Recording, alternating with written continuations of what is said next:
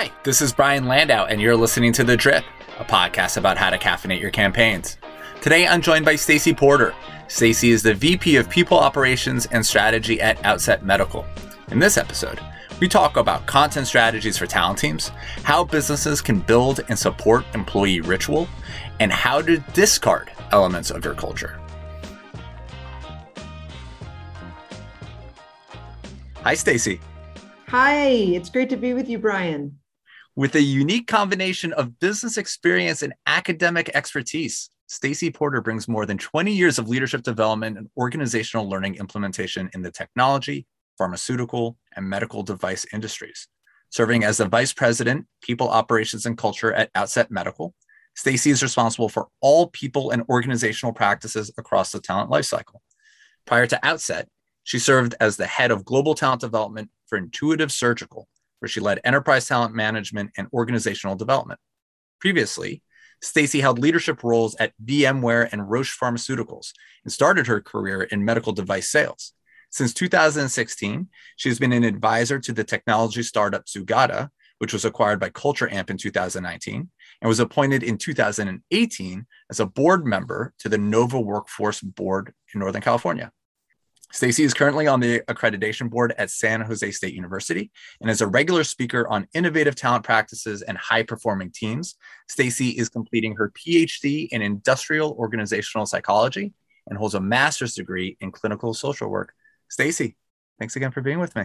So for those that aren't familiar, what is Outset Medical? What is the product? So we have a product for dialysis care. We have a device. It is a medical device that has been cleared not only in the clinic, but also in the home for dialysis treatment. And what's really different about it is it looks like a consumer device. It's small, it's portable. The water filtration is actually done within the device. So in any clinical setting or even in the home, it just needs a power outlet and it needs a water hookup. And patients are able to do their treatment and kind of follow through with instructions so that they can do a life-saving treatment in their home or in the clinic setting. It really takes complexity out of the care experience. There are a lot of life science and medical device companies that are out there. Many of them are quite successful. Almost all of them are very mission-driven. This is a competitive talent landscape. How do you think about talent acquisition and employer branding at Outset Medical? Yeah, I love that question because you're right. I mean, I think when you are in a space where you are creating a device or creating a technology or a medicine, certainly in the case of pharma or biotechnology, you know that there is a patient on the other end of this product. And so there is something very personal about the work, I think, in life science companies. And I would tell you that's the same for Outset. It would be very rare to meet any of our employees who don't have a personal or have a near experience with dialysis in their own kind of families or communities. And so that really makes the work much more meaningful because you are working for somebody. You've got a face in your head that you want to have, somebody you want to have a different quality of life. So I think in the talent landscape, first of all, work is personal. And if you're doing something meaningful that can really stir motivation, I think the other thing at Outset, we just have amazing people. I mean, they're good humans. And so it is easy to bring people into the fold because oftentimes they want to work with a colleague or a friend or somebody who had been in their network prior.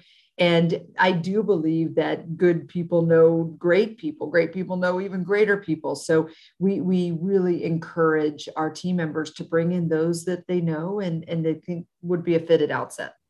Employee churn is at an all-time high. I can't remember the exact numbers or exactly where the survey came from, but something to the effect of 55% of all employees, currently employed employees, will consider leaving their jobs in 2022. I think it was CNBC had this survey. Have you developed any best practices for retaining employees that show promise? Oh, I love that. And, the question's really timely because there's been a lot published about the Great Resignation, right? Which is that there have been some studies done, and one was even done by Microsoft that found that 40% of employees who participated in this study were considering leaving their current employer in the next year. So that's scary.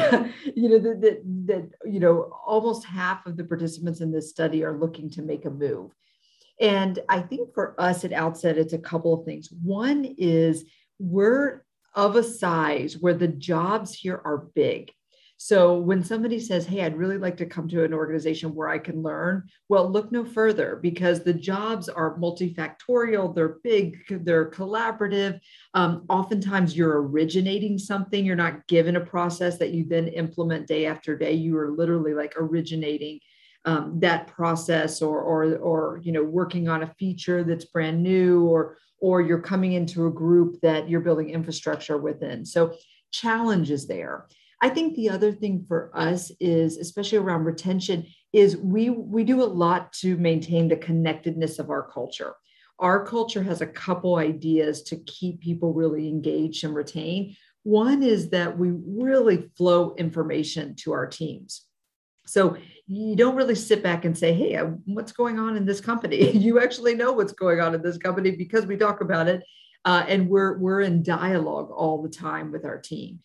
I think the other thing is we give so many avenues for learning. We use LinkedIn Learning across our organization so people can build skill. We have exposure opportunities all the time, whether they be speaker series or pop-up learning events, or we just have events on campus that talk about our strategy. And then we have experience opportunities. We often have people who will jump into another team for a week or so and do kind of a short gig outside of their department. So learning, growth, and then challenge, and then just the connection to good people. We continue to put efforts in these three areas. Are there some content formats and marketing channels that have worked particularly well in healthcare? And does the same tactic work for employer brand as it does on retention and these other facets that you just spoke on? Well, it kind of, Brian, goes to what you're doing here today. I mean, the podcasting platform for the employees, I've seen that work incredibly well. We use a platform called UStudio, and we have numerous shows across not only just what we're doing in people operations, so the leadership channel or the onboarding channel. We've got our clinical cafe. We've got a show that's all about our digital devices. We've got a show that represents the sessions that we're at our sales meeting, so that if you weren't there, you don't have to have FOMO. You can just go to the podcast and watch whatever episode you're interested in.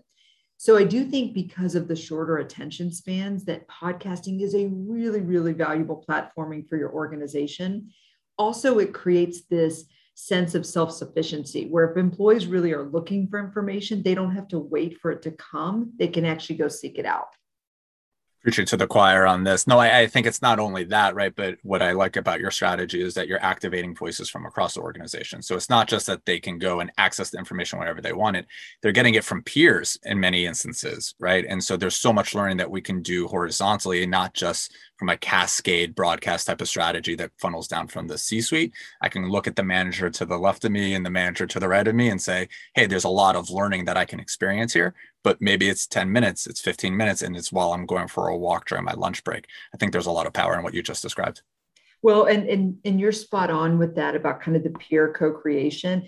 We have another avenue within Outset. We call it Eureka. And Eureka is all about ideas that need to come to life.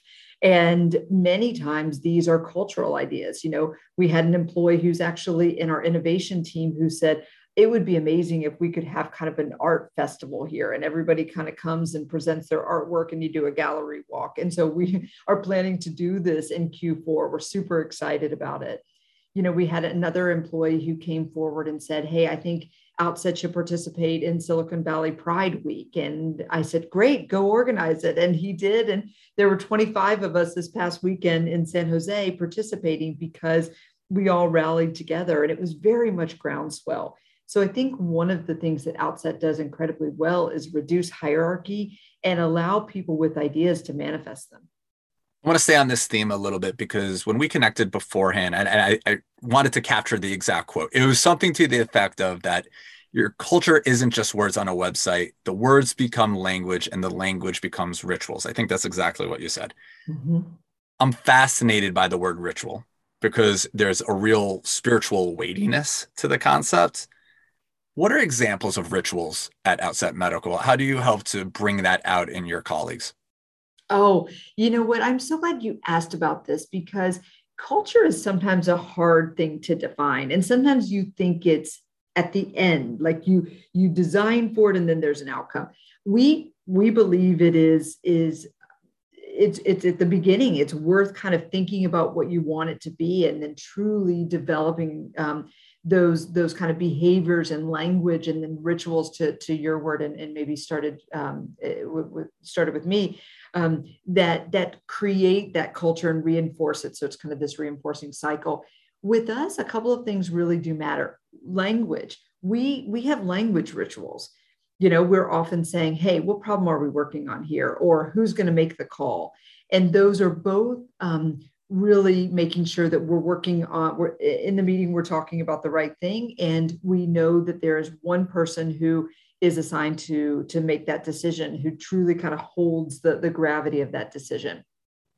Another ritual for us is we really do think about reward recognition and noticing great acts. So at every single one of our town halls, we have a ritual where we welcome our new joiners. So we welcome them. We ask them their first concert.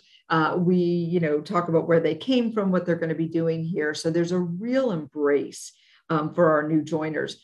The other thing we often do is in our town halls, we'll play what we have as a praise wall. And the praise wall is just pure praise that bounces all over the walls of the organization, where you can notice great acts of your colleagues. And we just kind of put it on stream and just show that colleagues are recognizing colleagues. We also in any given week, there are notes from our field about, hey, this is what customers are saying about our device. This is what, how we're collaborating. These are wins of the week. And we make sure that our team really, if we're working in kind of our office settings, that our team knows what's happening in the field. So that value of connection has a lot of rituals attached to it. I think the other thing for us, it's just the way that we talk to each other. In the morning, we slow down, we look each other in the eye. How are you doing? What are you working on? And we do engage in real dialogue. So I think that's just a human quality. We do a lot about recognizing quarterly just the acts, within our product team. What are we creating? What are we proud of? Who's got the grit award? Who's just persevering? And so we really call out our team members. We don't wait for the perfect moment to give the perfect soundbite of feedback. We do it, as often as we can and when the acts happen. What was your first concert? My first concert was Cinderella, and I actually grew up in Kentucky, and I told my parents that Cinderella was gospel rock, which was the only reason they let me go. And then later, a neighbor had told them that it actually was a heavy metal band, and so they were waiting together on a couch for me when I arrived at home. I think I was grounded for about a month after that. People love the what is your first concert question, but no one ever asked what was the last concert you went to, which I know is hard in COVID, but more telling about where someone is in their life based off of the last concert they went to. Well, my last concert was Seal. Actually, no, I take that back. I just saw Nathaniel Ratcliffe in Maine. And that was certainly, that was a blast. You've come a long way since Cinderella. I think I have too, but I still love hair bands. My son, who's 7, is very into Journey right now. As he should be. They're classic and will stand the test of time. I'll get you out on this question. Most businesses work really hard to define and build their culture. You've given us a bit of a masterclass in how you do it at Outset, but businesses evolve. And what worked when you're 100 people might not work when you're a publicly traded company that's 5, 6, 7 times the size of that. How do you discard elements of your culture so that the next phase of growth is as healthy as possible? Because again, some of the behaviors that you had when you're a young company might not work now that you're a little bit more mature. Brian, this is such a thoughtful question. And I love that you asked it, because in culture building, we're often pretty good at addition, right? Like here is a layer upon a layer upon a layer. We're not often good with subtraction. And I do think that cultures evolve, and sometimes you cannot be nostalgic about what was, and you have to be realistic about where you're going. I'll give an example. In early days of Outset, if there was an issue, it is swarmed by like 15 people at all different levels of the organization, and often in a very costly way. People weighing in from all sides. We don't do that anymore. There's high trust in the organization that we have built. So when there is an issue, you rally the people closest to that issue. You ask for their call, like what is the call that you're going to make? Who do you need to be involved? And we have very high trust. We have decentralized much of our decision making. I'm joined today by Stacey Porter. Stacey, thanks so much for being with us. So glad to be here. Thanks, Brian.